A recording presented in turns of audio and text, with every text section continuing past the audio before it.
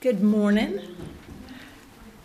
I am doing Bible studies right now with a close friend that I've had from childhood. She and I were best friends in junior high and high school and have kept up ever since, even though she lives in Florida. And when we were talking a while back, she said, "Is COVID one of the 7 last plagues?" And I answered, "No, but would you like to study the plagues so you know what they are and who they fall on?" And her answer was yes, so that's how we got started. We began with the 10 plagues that fell on Egypt and then the 7 last plagues in Revelation. The 10 plagues that fell on Egypt are listed in Exodus chapters 7 to 12, and the 10 plagues were followed by the exodus of the Israelites from Egypt, the Red Sea crossing, and later their entry into the Promised Land. And the 7 last plagues are followed by the second coming and our exodus from this earth. So there are a lot of parallels. The Bible has lots of parallels with the stories in us today. So Exodus 7, 1-6 tells us, "And Jehovah said to Moses, 'See, I have made you a god to Pharaoh, and Aaron your brother will be your prophet. You shall speak all that I command you.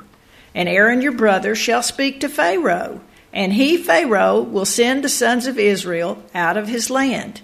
And I will harden Pharaoh's heart and multiply my signs and my wonders in the land of Egypt.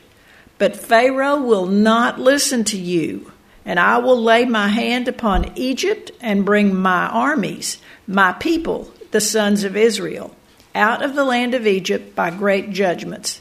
And the Egyptians shall know that I am the Lord, when I stretch forth my hand upon Egypt and bring out the children of Israel from among them.' And Moses and Aaron did as the Lord commanded them. So did they." Well, we're all familiar with the plagues. We see the first plague in verse 17. The rivers were turned to blood. The fish died. The rivers stunk. The Egyptians did not want to drink that nasty water. It was not only in the river, it was in the ponds and the pools, the cisterns, the wells. The Bible says the Egyptians dug around the rivers for water to drink. But it doesn't say that the Israelites did that. And this was done because the Nile River in Egypt, it was their source of food and their wealth. So they worshiped the river as a god, and God was trying to teach them. But after 7 days, we get plague number 2. Frogs. You know, frogs are kind of cute in pictures. They look kind of cute, just, you know. And I've enjoyed listening to our bullfrog that we've had sometimes down at our pond on a summer's night. I find that kind of reassuring. But I emphasize that the frog is at the pond and I am in my bedroom, in my house. Now, frogs that are in your house, in your bedroom, in your bed, or in your kitchen, in your pots and pans, and your food are not nice. That would be horrible. Pharaoh must have thought they were horrible too, because he promised to let the people go. But he later reneged on that promise. And that plague was done because the Egyptians regarded the frogs as sacred, and they would not destroy frogs. In Exodus 8:2, when God told Moses to tell Pharaoh that he would smite them with frogs, he said frogs would be in all their borders. Now, borders can mean boundaries, and it can also mean coasts. So Goshen, where the Israelites were, was the part of Egypt that was given to Jacob's sons by Pharaoh back when Joseph was vizier.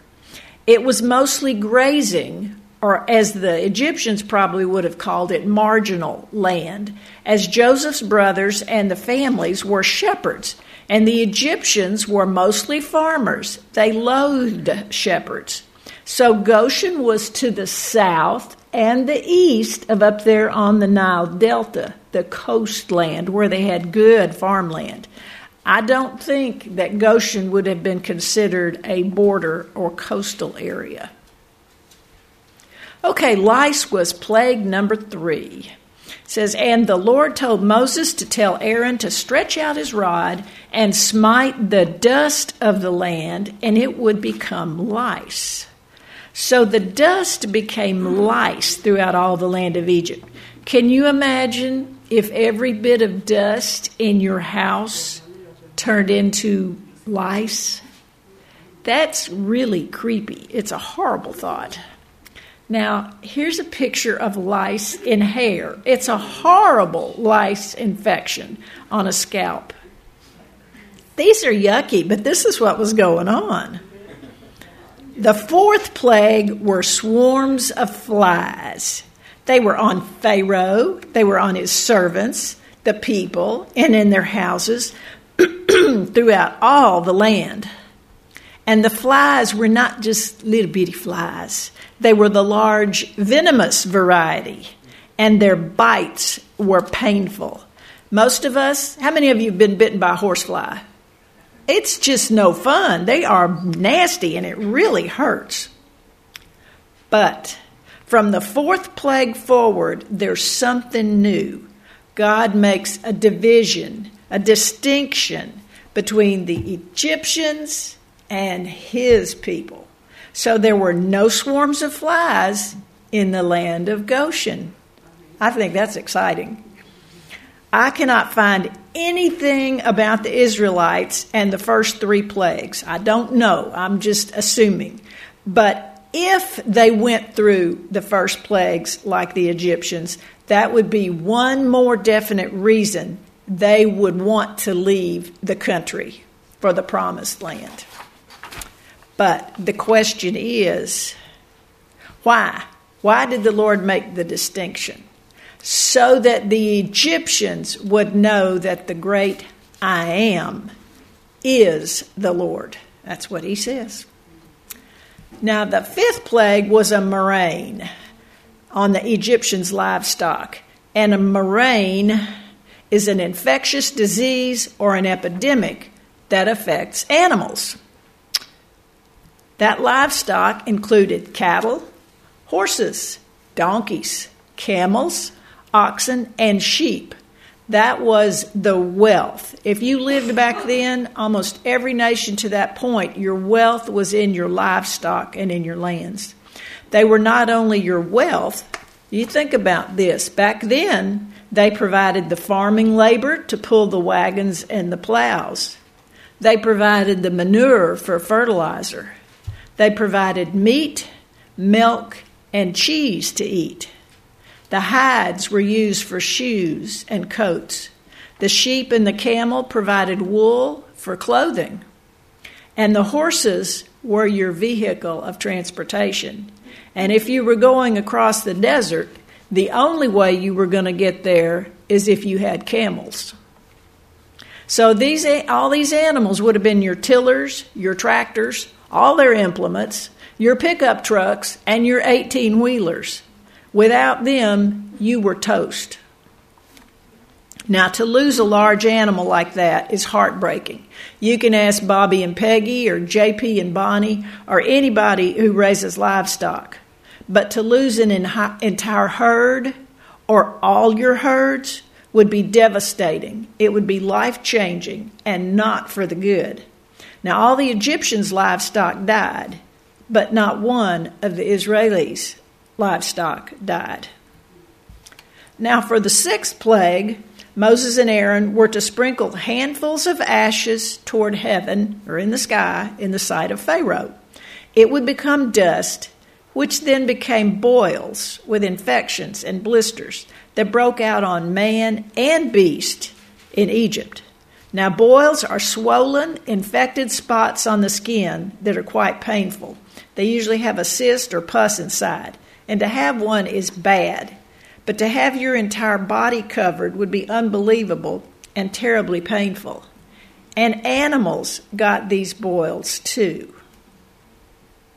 The next plague is number 7, and it was a very grievous hail. It said there was none ever like it that would destroy everything outside. And a 1-day warning was given. Anyone who feared God's word brought their livestock, it says, into their homes. Are you ready to bring your horses into the living room, or the sheep or the cows in the bedroom with you?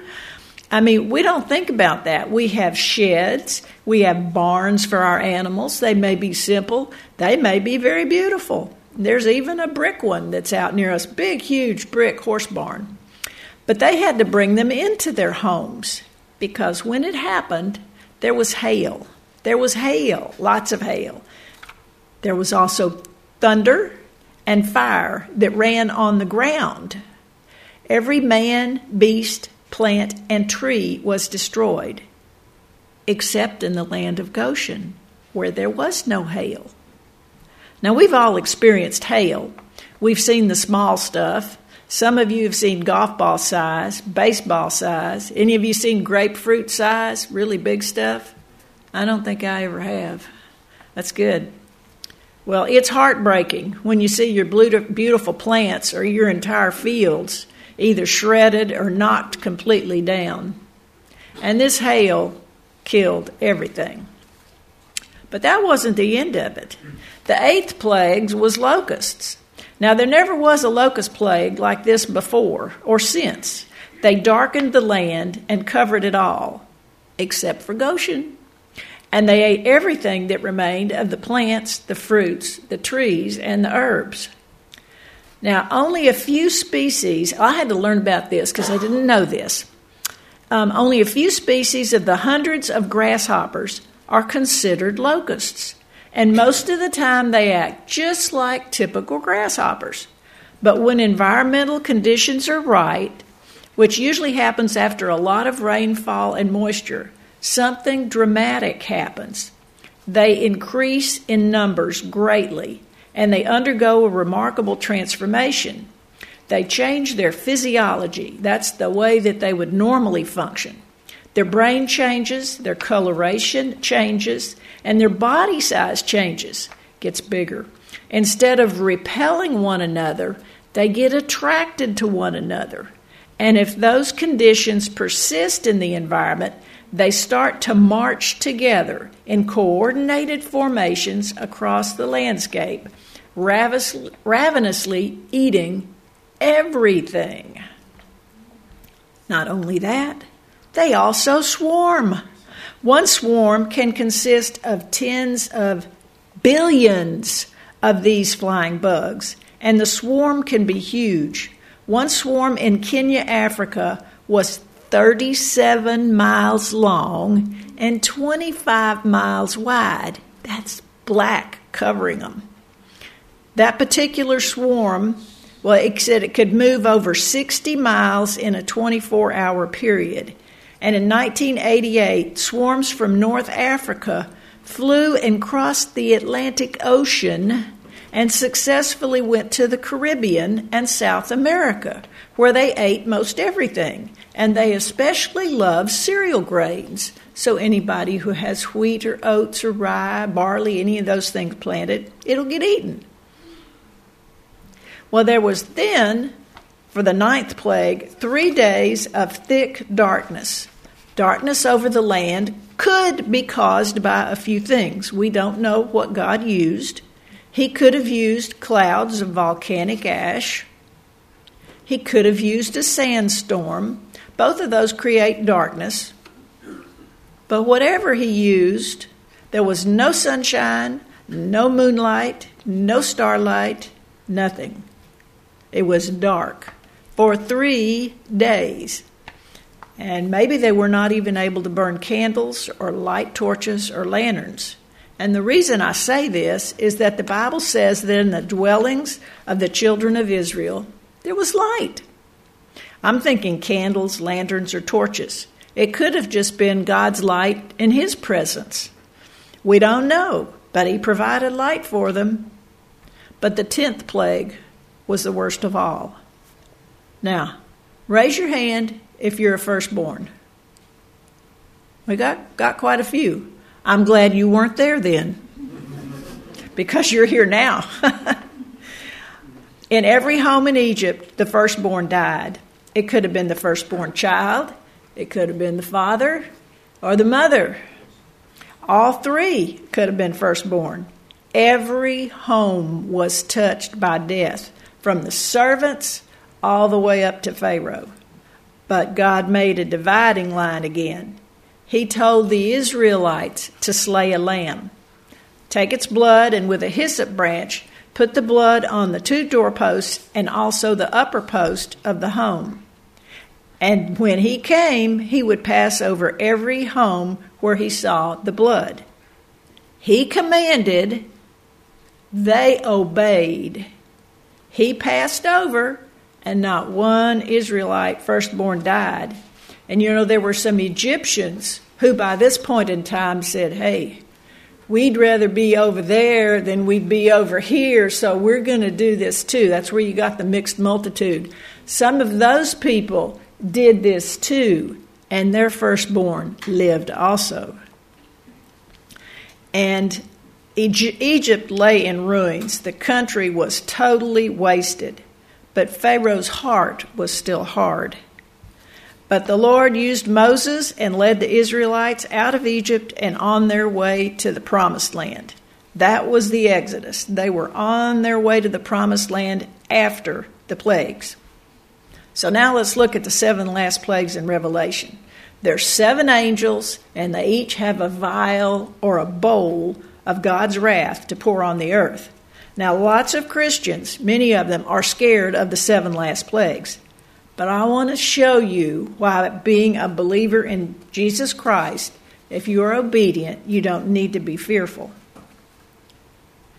Okay, the first plague is a foul, smelly, loathsome, or repulsive sores, on men, mankind, humans. Now, which men? It says, those who had the mark of the beast and who worshipped his image. God's people who keep Sabbath and worship him don't have to worry. The second plague is the sea turning to blood and all the creatures in the sea dying. That's not a very pretty picture. We like to think of blue water, not red water. The third is quite similar in that all the rivers and springs also turn to blood. Now, the second and third plagues are poured out on those who shed the blood of God's saints, his people, and his prophets. So unless you've murdered God's people, you should have nothing to worry about. In the fourth plague, that bowl, the men are scorched with heat. Now, fires are destructive, they're painful, they're deadly. Like you mentioned a while ago, they destroyed the whole home. Everything's gone. It took everything. The Bible states that those who were scorched blasphemed the name of God and did not repent and give him glory. Now, I got a question for you.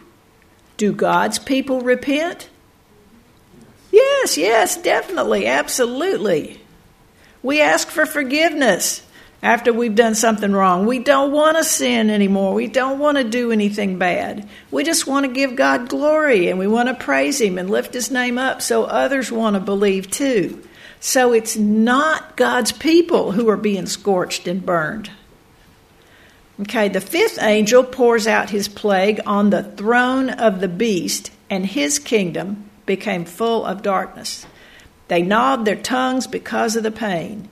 Again, it says those people blasphemed God and did not repent.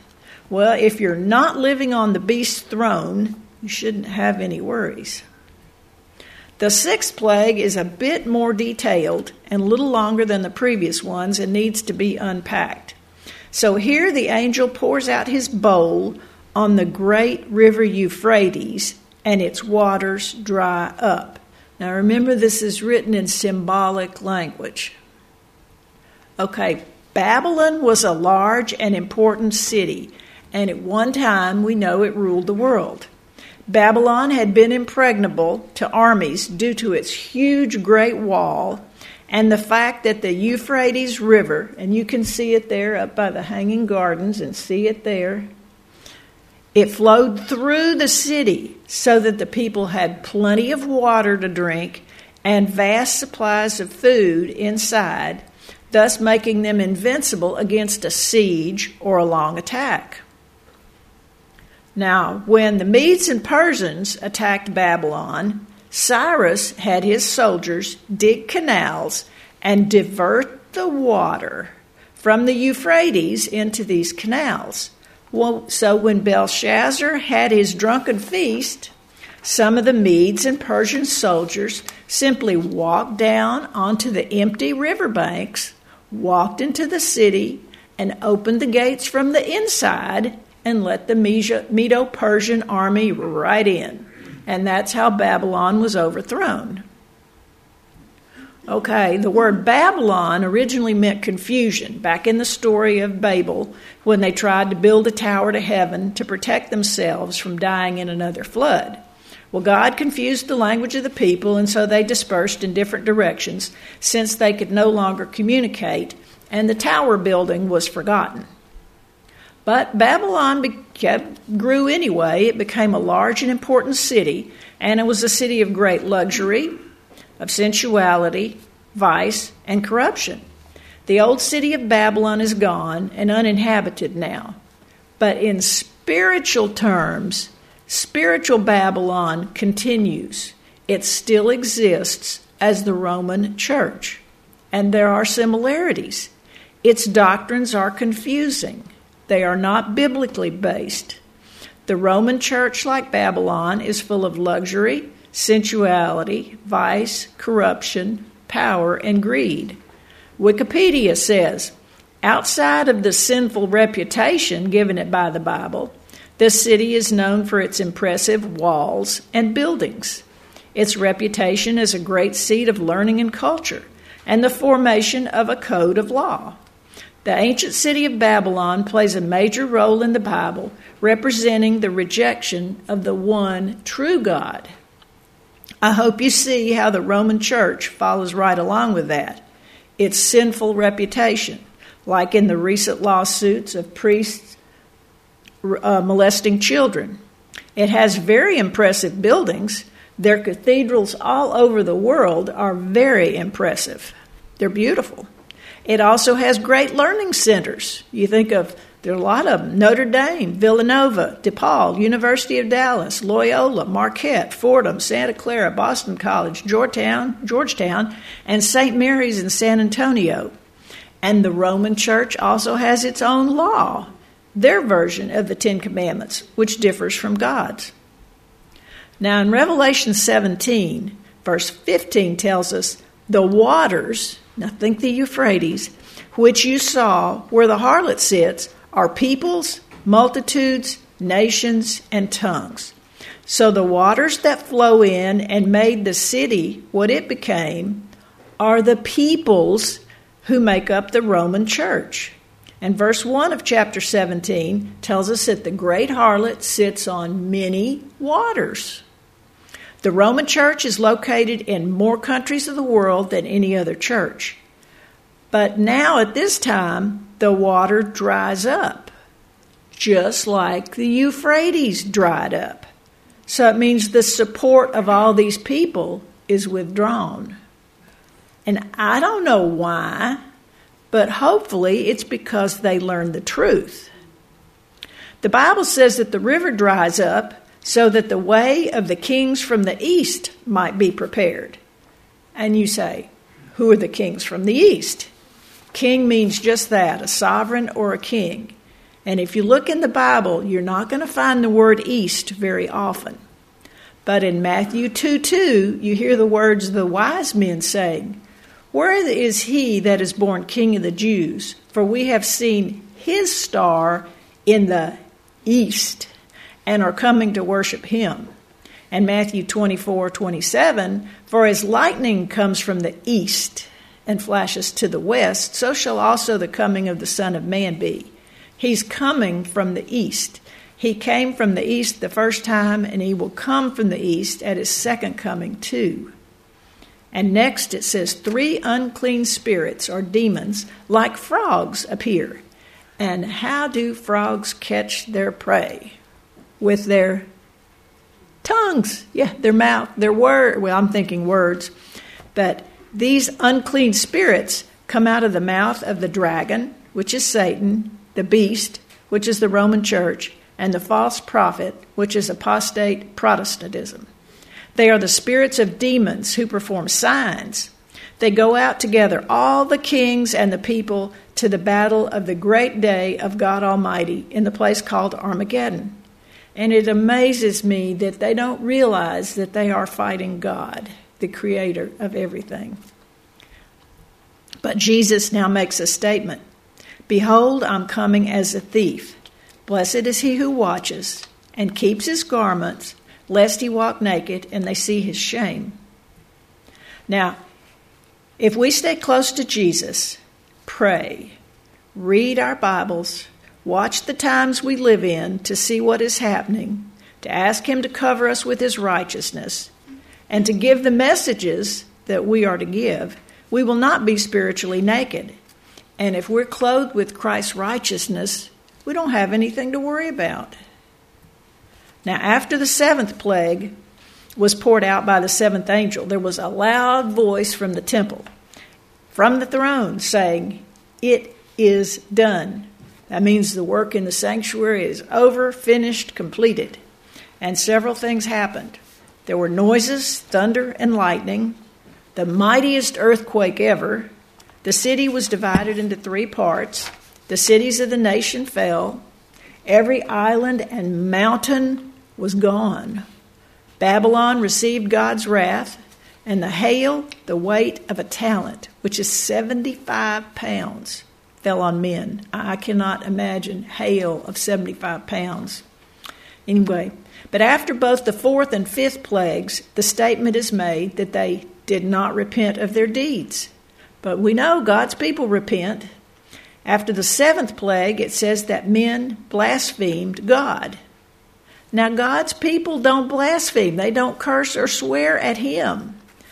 And everyone needs to understand that these 7 last plagues are not poured out on God's people. They're poured out on the wicked.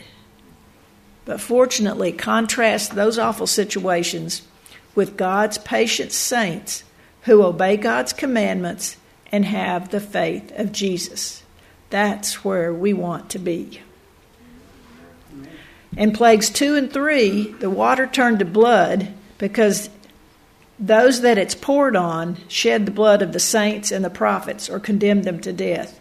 Either way, God gave them blood to drink because they were worthy of it. And in the 4th plague was scorching men with heat and fire, and they burned God's people at the stake, so they're getting the same treatment. Many of the world's people have been kept in spiritual darkness by these evil people, so they're given darkness and pain on the 5th plague.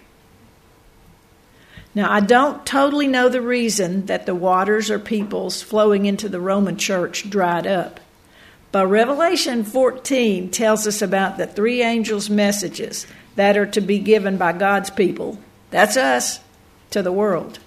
The first angel's message is the good news of the gospel that goes to every nation, kindred, tongue, and people on this planet. That's the message that we are to fear God and worship him as creator. There's a judgment hour, and people need to know that they will be held responsible for their deeds if they don't turn to God and repent. And the second angel's message says that Babylon has fallen because of her immorality.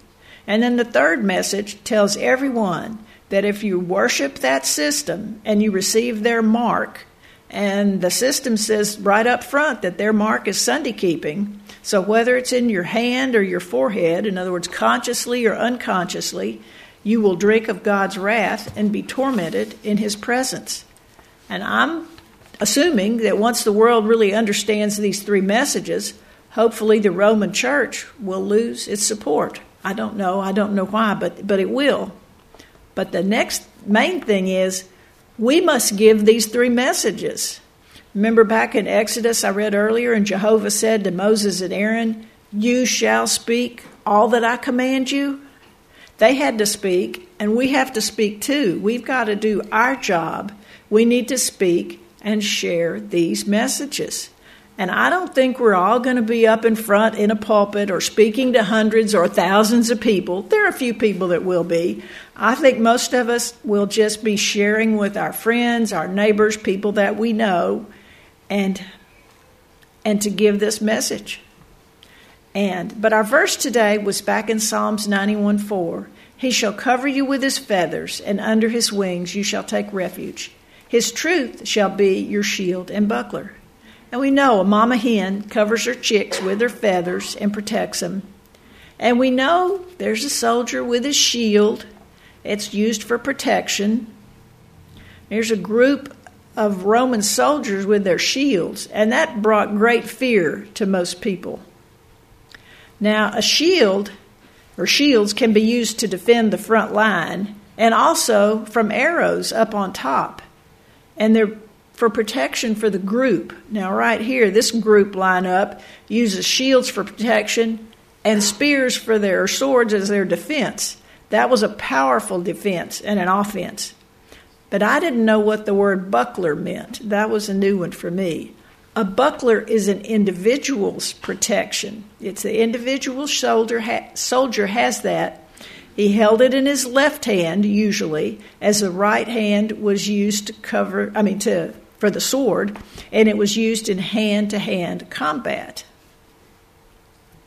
So we need to remember, he will cover you with his feathers, and under his wings you shall take refuge or trust, and his truth shall be your shield to protect the group, and buckler to protect the individual. We can trust him. Now to him who is able to keep you from stumbling and to present you faultless before the presence of his glory with exceeding joy, to God our Savior, who alone is wise, be glory and majesty, dominion and power, both now and forever. Amen.